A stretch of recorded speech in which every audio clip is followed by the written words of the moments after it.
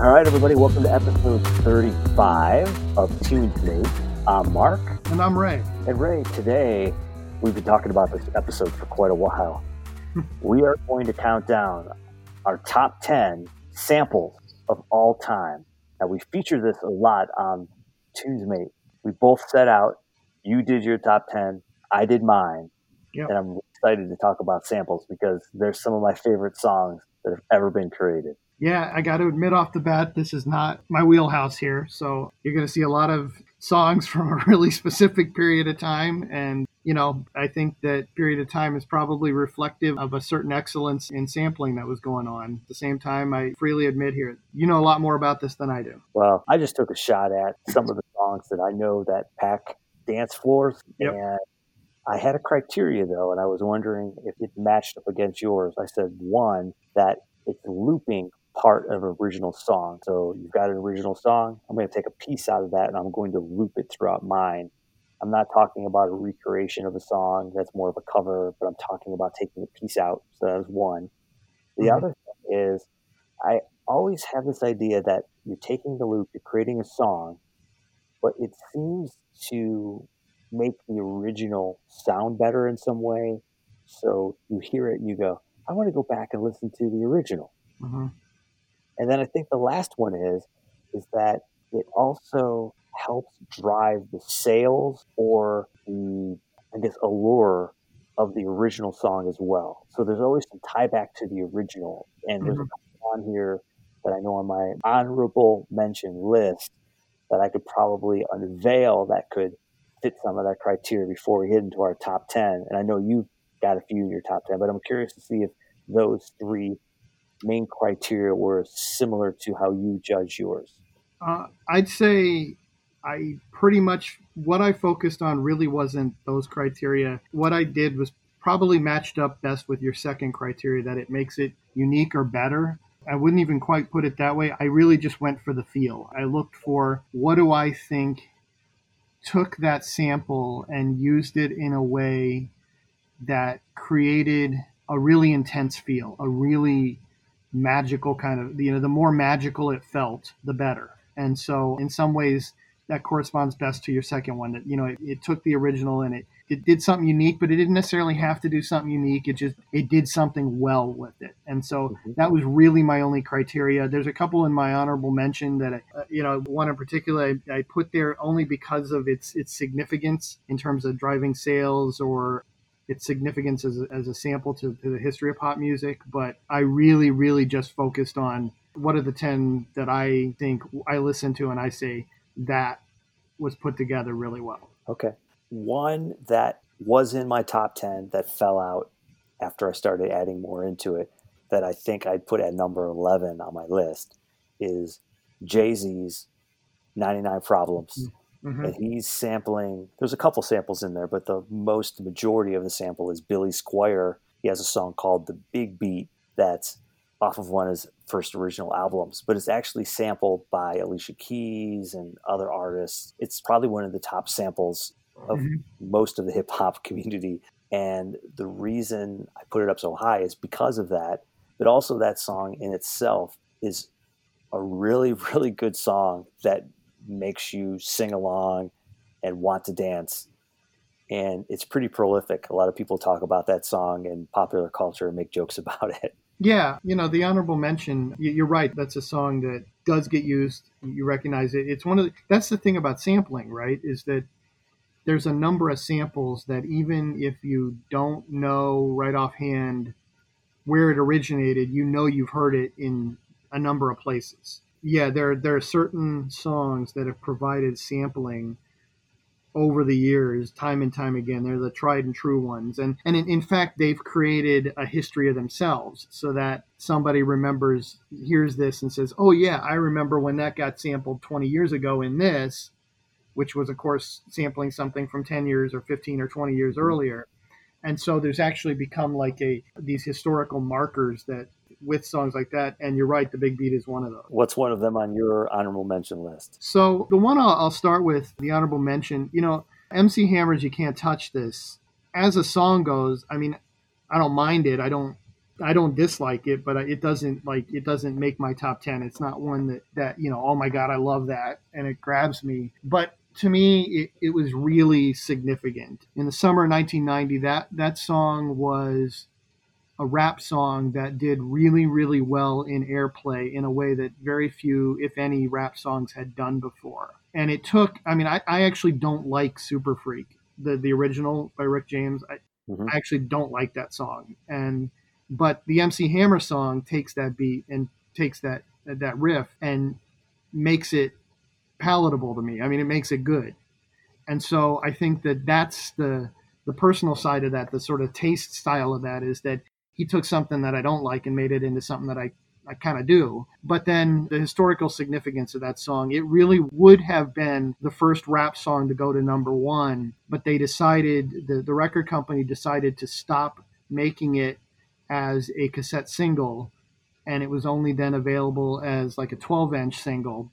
And at that, right when it was hitting its peak in popularity and airplay, and at the time, any rap song that was doing well would go like number one in sales. So you had a number of rap hits from the late 80s into 1990 where, they peaked at number 10, number 20, number 8, maybe, something like that. In fact, 8's where MC Hammer went. They peak in like the top 40, and it was driven by sales. They wouldn't get airplay because of the way pop radio was still a little averse to rap at that time. And certain songs still did, like A Walk This Way or something, but there was still an aversion to rap somewhat. And so what would happen was these would just outsell everything, but they'd only go to like number 20 because their airplay was way down. And MC Hammer's You Can't Touch This actually hit number one in airplay. But right as it did that, they cut the sales.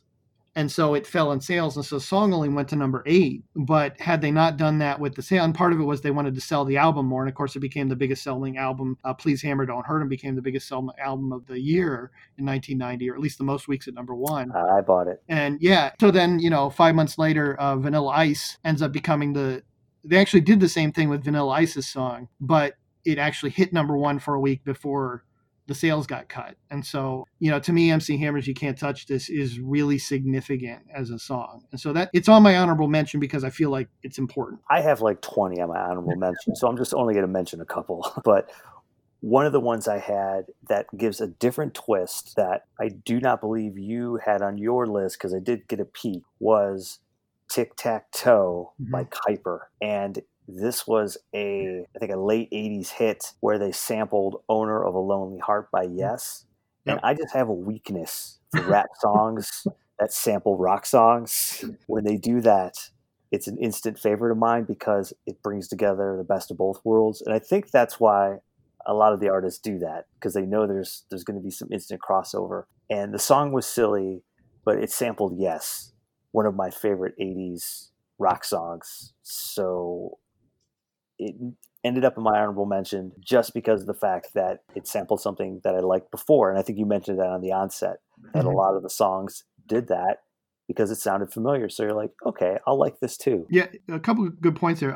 Yeah, it was in 1990. That's when the hit. Okay. When it hit. I actually firmly remember that. That was the height of my chart following days. But you raise a really good point about how many times artists would sample a rock song because it, as you said, kind of blended the best of both worlds, right? It had the potential to reach further markets because you might like the Yes song or the Van Halen song. I'm sure we're going to touch on that later. And, you like whatever rock song, and now you might like this song too. But it also kind of gets to the idea that in a lot of ways, in the late 80s, even though rock and hip hop / R&B / rap were seen as distinct things, there was a lot of commonality there. And I knew people who really dug both of those at the same time. And there was a point in my life where I didn't understand that. And now I really do. And, a few years later I did, because there's a beat there that there's other things, but part of it is there's a beat there. And so there's a really easy way to blend that together. And it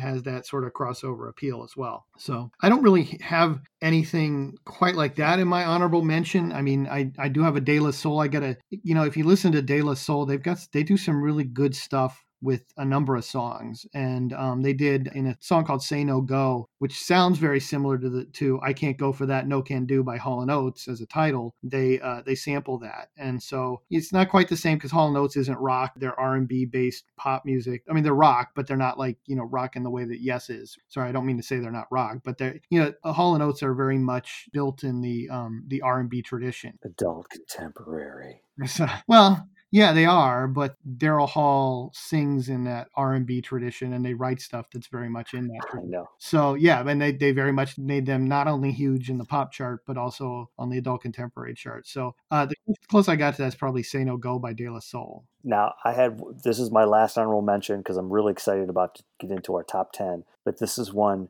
that fell out of my top 10 that if I could make one of them disappear, I would instantly put it in there, but I just couldn't figure out how to put it back in. But it was "Regulate," Warren G and Nate Dogg. I love that tune. That "I Keep Forgetting" by Michael McDonald just totally took it to another level, but it fell out because there's a couple others up there. But that was the last one. I think I really, really, it's a surprise because I couldn't believe it. When I saw it fall out, I was like, why is it falling out? This song is awesome. But once again, I think about songs that I could dance to, and that one is a little hard. It's more of a listening song. So I think that's why it fell out for me. It's very much a just hang and feel this vibe kind of song, right? You just kind of sway to it. Yeah, I think you're right about that. Well, my last honorable mention, it's sort of my 10 with a question mark, because I'm not sure if it actually counts as a sample. So I'll use this as my last honorable mention. Rhythm Nation, Janet Jackson's song Rhythm Nation. It gets a beat from "Thank You for Letting Me Be Myself Again" by Sly and the Family Stone. I don't know. I mean, when I read about it, I read that it was based off and not technically sampled. So it may not really count, but it really does sound like the bass riff that's used in "Thank You for Letting Me Be Myself Again." And it works really well in Rhythm Nation. I think it really makes the song. So that's my one that I didn't include it in my top 10. It probably would have gone in there, but I decided, well, I don't know if it technically counts as a sample. So it's my 10 with my number 11, my 10 with a question. Yes, and when I saw that on yours, but I know Janet Jackson did a song called "If," and she sampled. It samples "Someday We'll Be Together" by Diana Ross and the Supremes. Yeah. That's it. And that almost made it. But when I saw yours, I said, is he going down that path? Oh, nope, he's going down another path. Well, part of it was, I mean, she was working with Jimmy Jam and Terry Lewis on those albums, and they were, I mean, that was the time period when they were the top of, I mean, they were the innovators in pop music at that time. And so much that was coming out was building off of stuff that they were doing. Mm-hmm. And so one of the things that they were doing were taking these parts of old songs, especially from the 60s and 70s, and finding new and innovative ways to use them. And so, yeah, to me, the one that strikes me, now that you mentioned "If," I'm thinking about it, but Rhythm Nation was the one that really, really got me more. Yeah, that was a good one. All right, well, let's go into our top 10 samples. So what do you got at number 10? All right, number 10. This was hard, but it was one of the top songs over the last couple of years. It was "Old Town Road" by Lil Nas, and he sampled a tune by Nine Inch Nails, which was 34 Ghosts, number 4. And that first song is not that popular, but when you go back, and I did this, I went back, listened to the original Nine Inch Nails album it was on, and I was like, oh, okay, now I remember that song. And I threw it in here because, correct me if I'm wrong, because I know you're still following the top part chart, but does it now have the single number one running record, number one of all time? Yes, 19 weeks. The record of 16 weeks, that was Boyz II Men and Mariah Carey's "One Sweet Day," and I can't remember what the other song was that spent 16 weeks, but Boyz II Men and Mariah Carey 25 years ago in 95, 96, they broke Elvis's record, and then Old Town Road in 2019, it went 19 weeks. I remember there were jokes in like June, July of the year that year. And I remember seeing a joke, and it was like, yeah, every kid that's been born since March has only known one number one song. It was incredible how long that spent at number one. So yeah, I mean, in terms of significance, right? In terms of historical significance, it meets that criteria really well. It also amazed me that it's one of those songs that's only a couple minutes long too, which I was like, wait a minute, this is a really short song. that sample is prevalent for most of the song, and without it, I don't think it would have been as big. So I know it's a silly kind of song that's sampled that people may not be 100% reminiscent of, but once you figure it out, you're like, okay, now I remember. So what's your number 10? So my number 10 is an artist who, oh, and by the way, the other song that spent 16 weeks at number one was Despacito. So I had to remind myself of that. But my number 10 is an artist who you don't think about in terms of sampling. At least I don't off the top of my head. But Mariah Carey's Fantasy uses Genius of Love from Tom Tom Club and uses it, I think, in a genius way. I think it really, really makes that song. I think if you take out that sample from that song, it's probably still a hit because it's Mariah Carey right at the heart of her early popularity, her first 6 years there. So it's probably still a hit, but that song would not sound as anywhere near as good. I mean, that sample makes that song. Yeah, I agree. When I heard it, I couldn't believe it, and it was on constant rotation.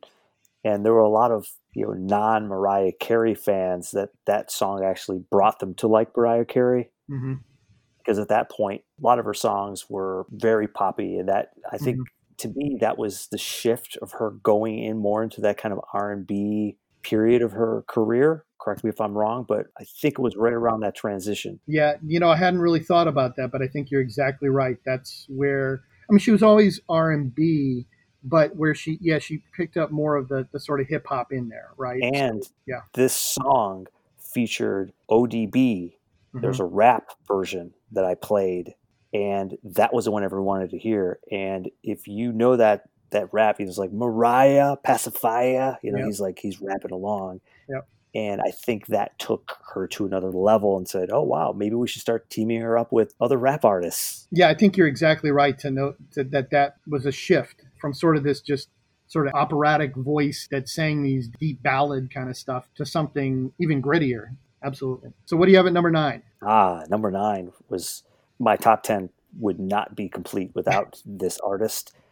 There were probably 10 songs I could have put here at number 9 with this artist, but it's Getting Jiggy With It, Will Smith, and the sample of He's the Greatest Dancer by Sister Sledge. And I thought about there's so many songs here you could put here with Will. I mean, he was the master of sampling. To me, this was the one. I want to get up and dance when I hear it. Yeah, to this day, almost 25 years later, that comes on in the car and I've got the thing cranked. I mean, hell, I named my own blog after it, Getting Iggy With It. I mean, that's the feel of that song. I think you're right. There's a certain mastery that Will Smith has, and the feel of that song and what he did with that sample from Sister Sledge is just amazing. So, yeah. What's your 9, Ray? So my 9 is another guy who's had his share of success doing this kind of stuff. Eminem with Sing for the Moment with samples Dream On from Aerosmith. I think that just masterfully, I mean, it's a song that's hard to top. Dream On is a classic and it has a feel that's so important, and Sing for the Moment really lives up to it in how it uses it, I think. Yeah, I had Eminem in my honorable mention.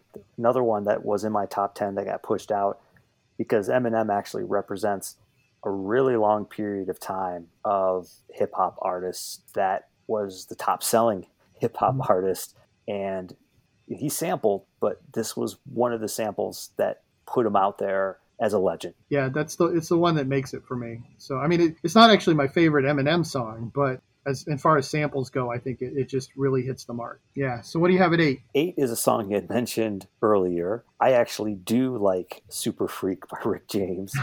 So I did You Can't Touch This, MC Hammer, and then Super Freak Rick James. Yep. Just because to me, when I heard it the first time, I said, wait a minute. This is almost the same exact song. But then once I figured out who MC Hammer was, I was like, okay, I like this. And it's still one of those songs, you put it on, people dance around like they got parachute pants on. Yeah, just like in the video, right?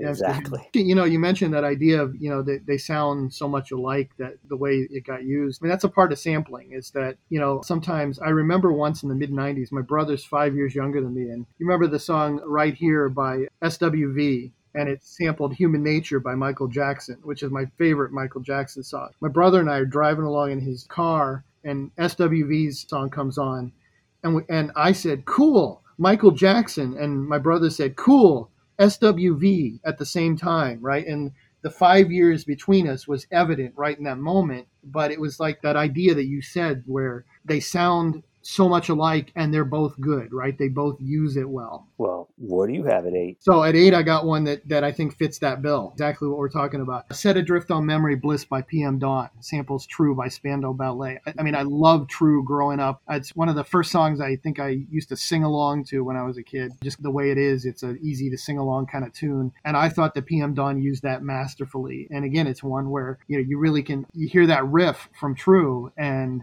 it could be one, it could be the other, but then PM Dawn comes in and it feels very beautiful. Yeah, that was another one that fell out of my top 10. And PM Dawn, they are just poets, and they had another song that I thought was underrated that came back a couple years after that. You remember it, Looking Through Patient Eyes. And they also, in that song, they sampled Father Figure by George Michael. Yep. And that was another massive sample. It didn't chart as high, Right. but it got as much radio play. And I think it was because of that fact they realized, wait a minute, we did this on this song. What are we going to do next? Well, Yep. we got George Michael. Yeah, and that's another one where I love Father Figure as a song, and they took a song that I loved and they didn't ruin it. They, in fact, made it beautiful. So what's your number 7? Number 7 is one that you mentioned a while ago. It's Ice Ice Baby, Yep. Vanilla Ice. And it's because of the sample of Under Pressure by Queen. And this is a long-running story. You may remember the behind the music scene where he said, well, actually, I went da-na-na-da-da-da-da. Their song actually. No. And he's like, I didn't sample it. Yeah. Didn't realize that, guess what? Your underground hit is now mega, and you're going to have to pay up. Right.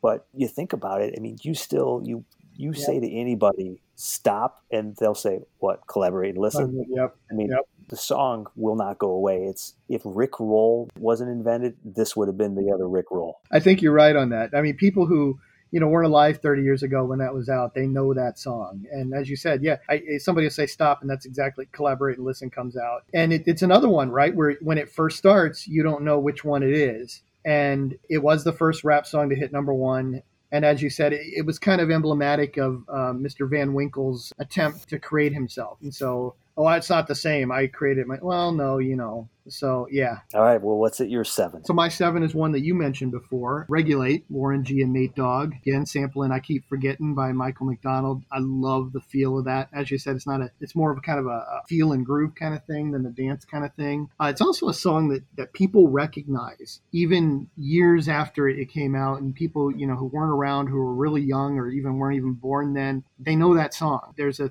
thing in communication studies. There's a type of, we'll talk about nonverbal communication and the types, and one of them is called regulators. It's a type of nonverbal communication. When I say that, I'll make a comment about Warren G and Nate Dogg, and people actually get the reference. It's got that kind of staying power.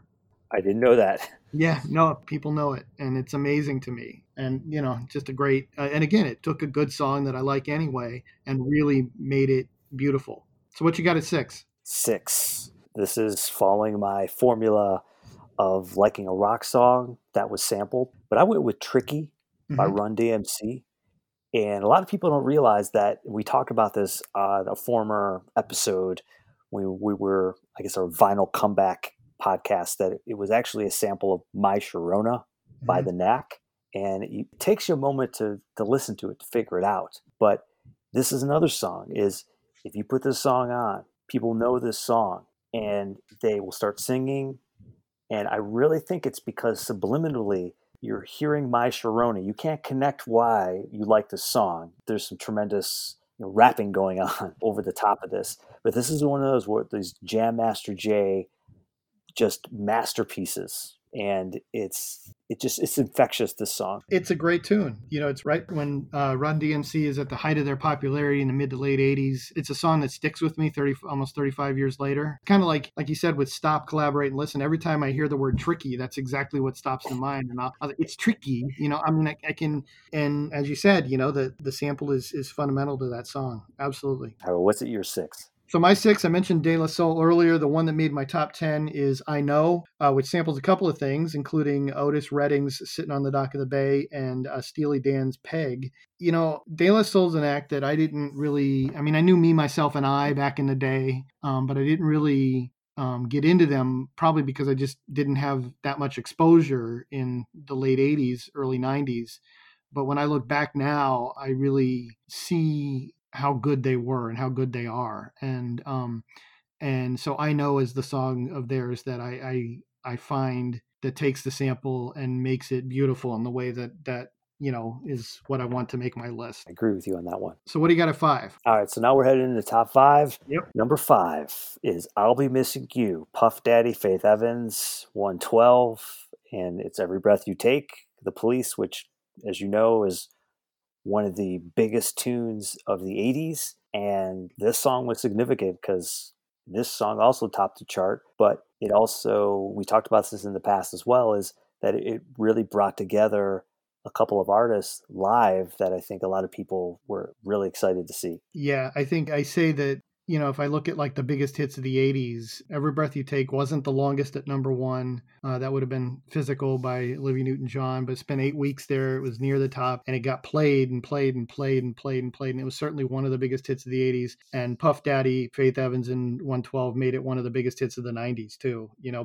with I'll Be Missing You. And I absolutely love that song. I think, you know, it's a great choice for the top 5. I think, as you said, it can really capture that moment after the Notorious B.I.G. died. And it was just really, really well done. What's your 5? So my 5, you talked about Will Smith earlier. Here he is with Men in Black.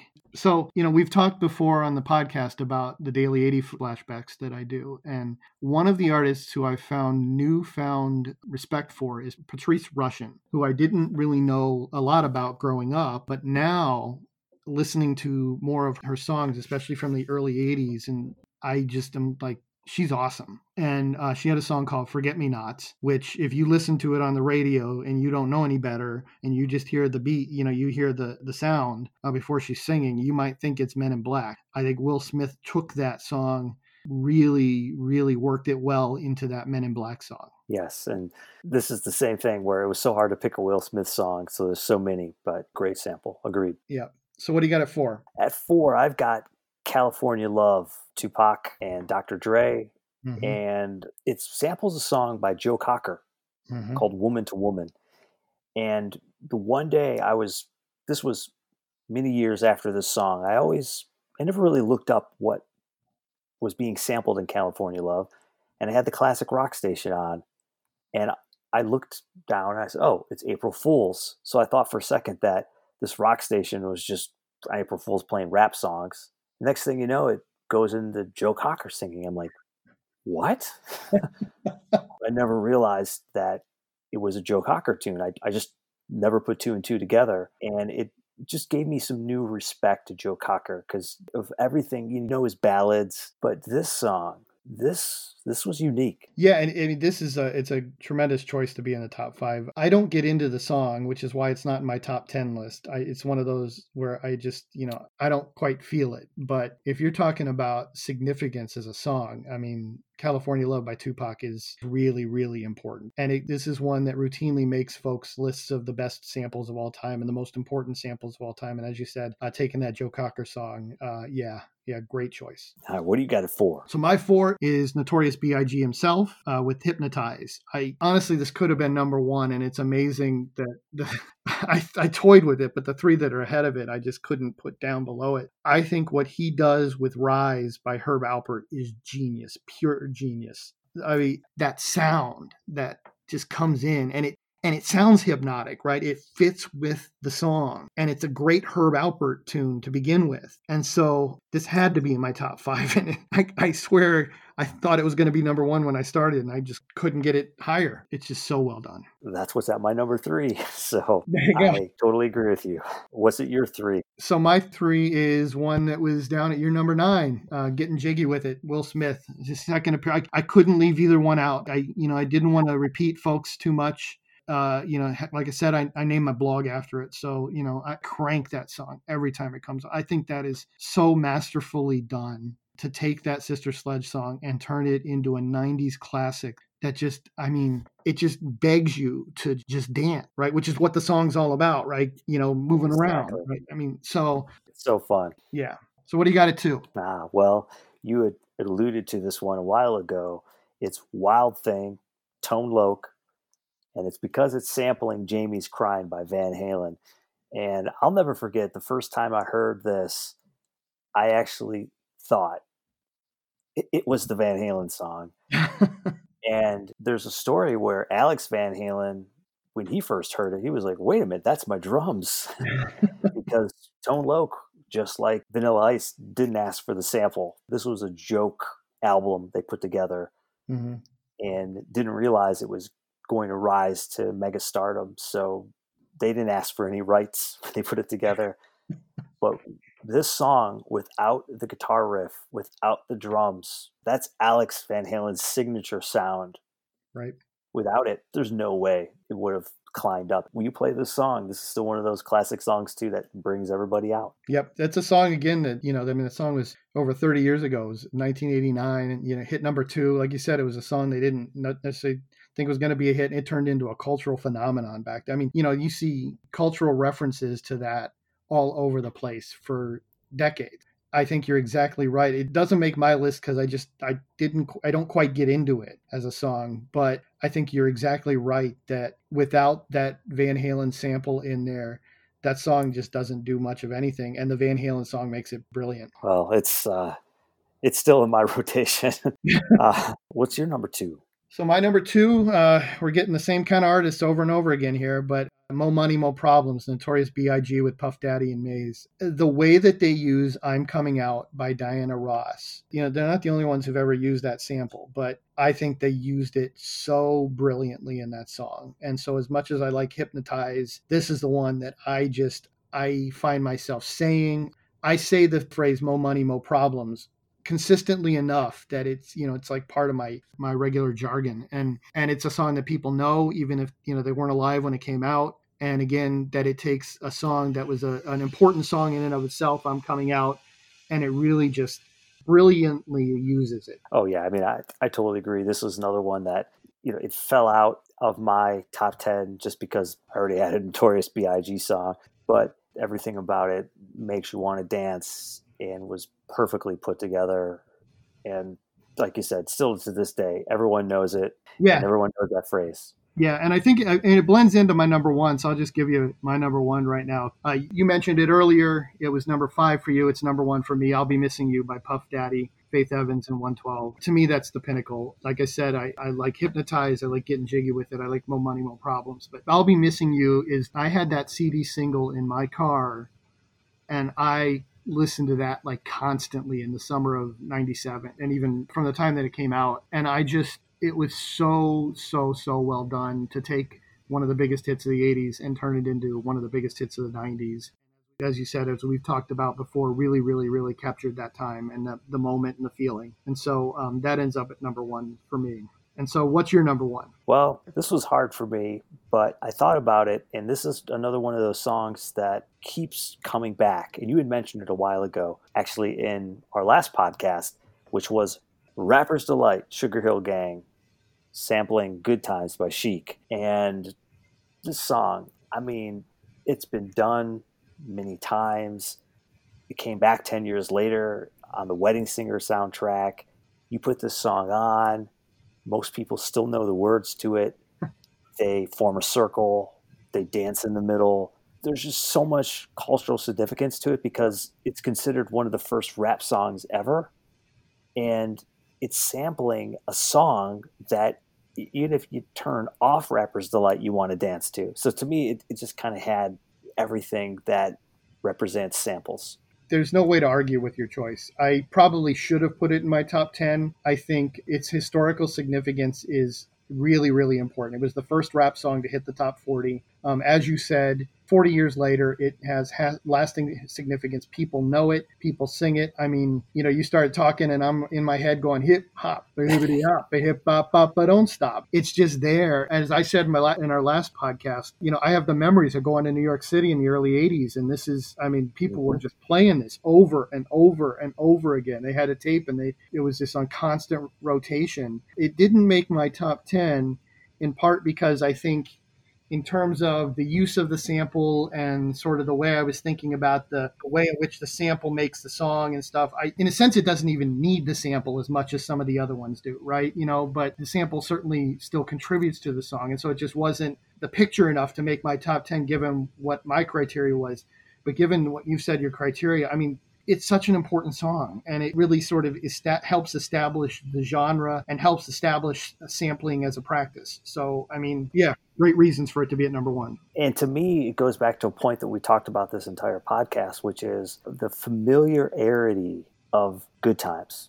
Everyone knew it back then. It's like, it was right around that disco, maybe the conclusion of disco or the peak of it. But people knew that song. Well, let's add some rap over the top of it. Oh, okay, I think I can get into this. It's kind of like the slow migration over. Yeah. And it also reminds me of when we were talking about covers.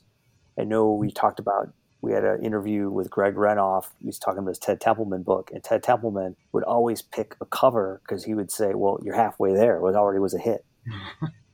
And I think a lot of times, maybe that's what people are thinking when it comes to the sample. Yeah, I think that you got a very important point there, that this was already a proven beat. This was a proven riff. This was proven to be successful. Okay, well, and I don't know that this is the mindset that goes into it. I suppose sometimes it is and sometimes it isn't. Right. I think a lot of times it's just I hear this beat and I start rapping over it and I got something good, but you're right that it kind of, the success that the song already had helps already create a foundation for the success of the new song. And I think your point about disco is really important here because this is at the time when disco is faded, right? So there's that whole time period in the 80s where people are like, disco sucks, disco's dead, right? Then the early 90s, we saw the disco is not dead movement that, where people were rediscovering disco in a new 90s feel to it. And then since then, disco has never gotten the bad rap that it had in the 80s. There was that reaction to disco that happened in the 80s. And then once the 90s kind of revived it, it's never had that low again. And so I think your point is really important here because what this did was if you took a disco beat, but you turned it into a rap hip hop song in the 80s,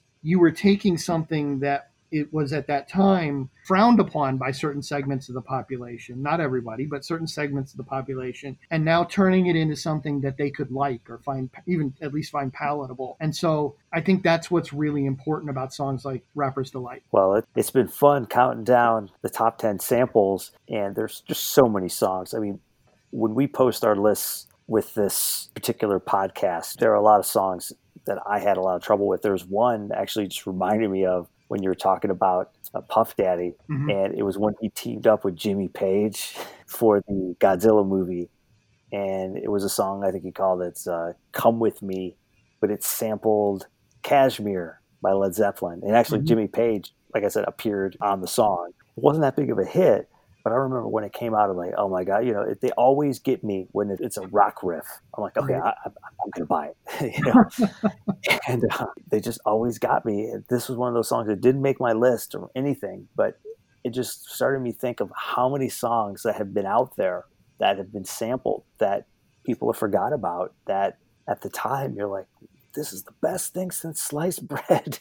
Yep, I think you're exactly right. There's a history of it now. So we've got 40 years of sampling hitting the big time. That now, you start putting together a list, and you start. Well, I better look some stuff up because I'm sure I'm forgetting stuff. And then, oh my gosh, I forgot about that song. Or it's an important thing, and it can send you right down memory lane. Yeah, and I remember thinking about, you were talking about why certain artists pick certain songs. And I remember specifically they were interviewing Puff Daddy.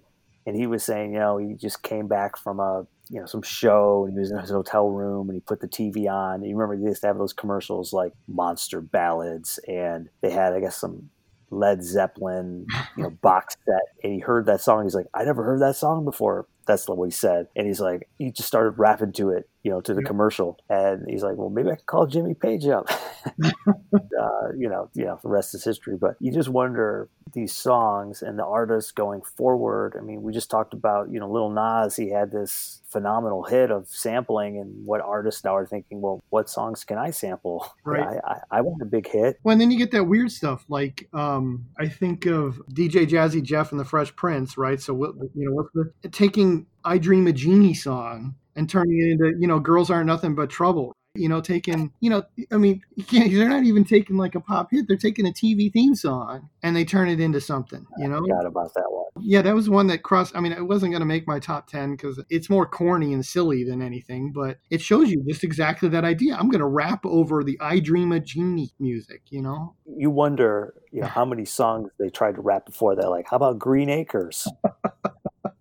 You got to think those two guys were just sitting there messing around. Yeah, they were totally just, what kind of goofball stuff can we do? And I mean, because that's what their early stuff, really was, right? I Think I Can Beat Mike Tyson and, the Freddy Krueger, There's a Monster on Nightmare on my Street, I mean, they were just, it was goofy. And that's part of the reason they hit in the late 80s because, it was something that was palatable to a lot of radio stations that were really tentative about rap. Well, we can play this silliness. And there you go. They got a few top 20 hits out of it. Open the floodgates. Well, it's been fun to count out our top 10 samples. And like you said, Ray, there were so many, it was hard to narrow it down. But without further ado, I'm Mark.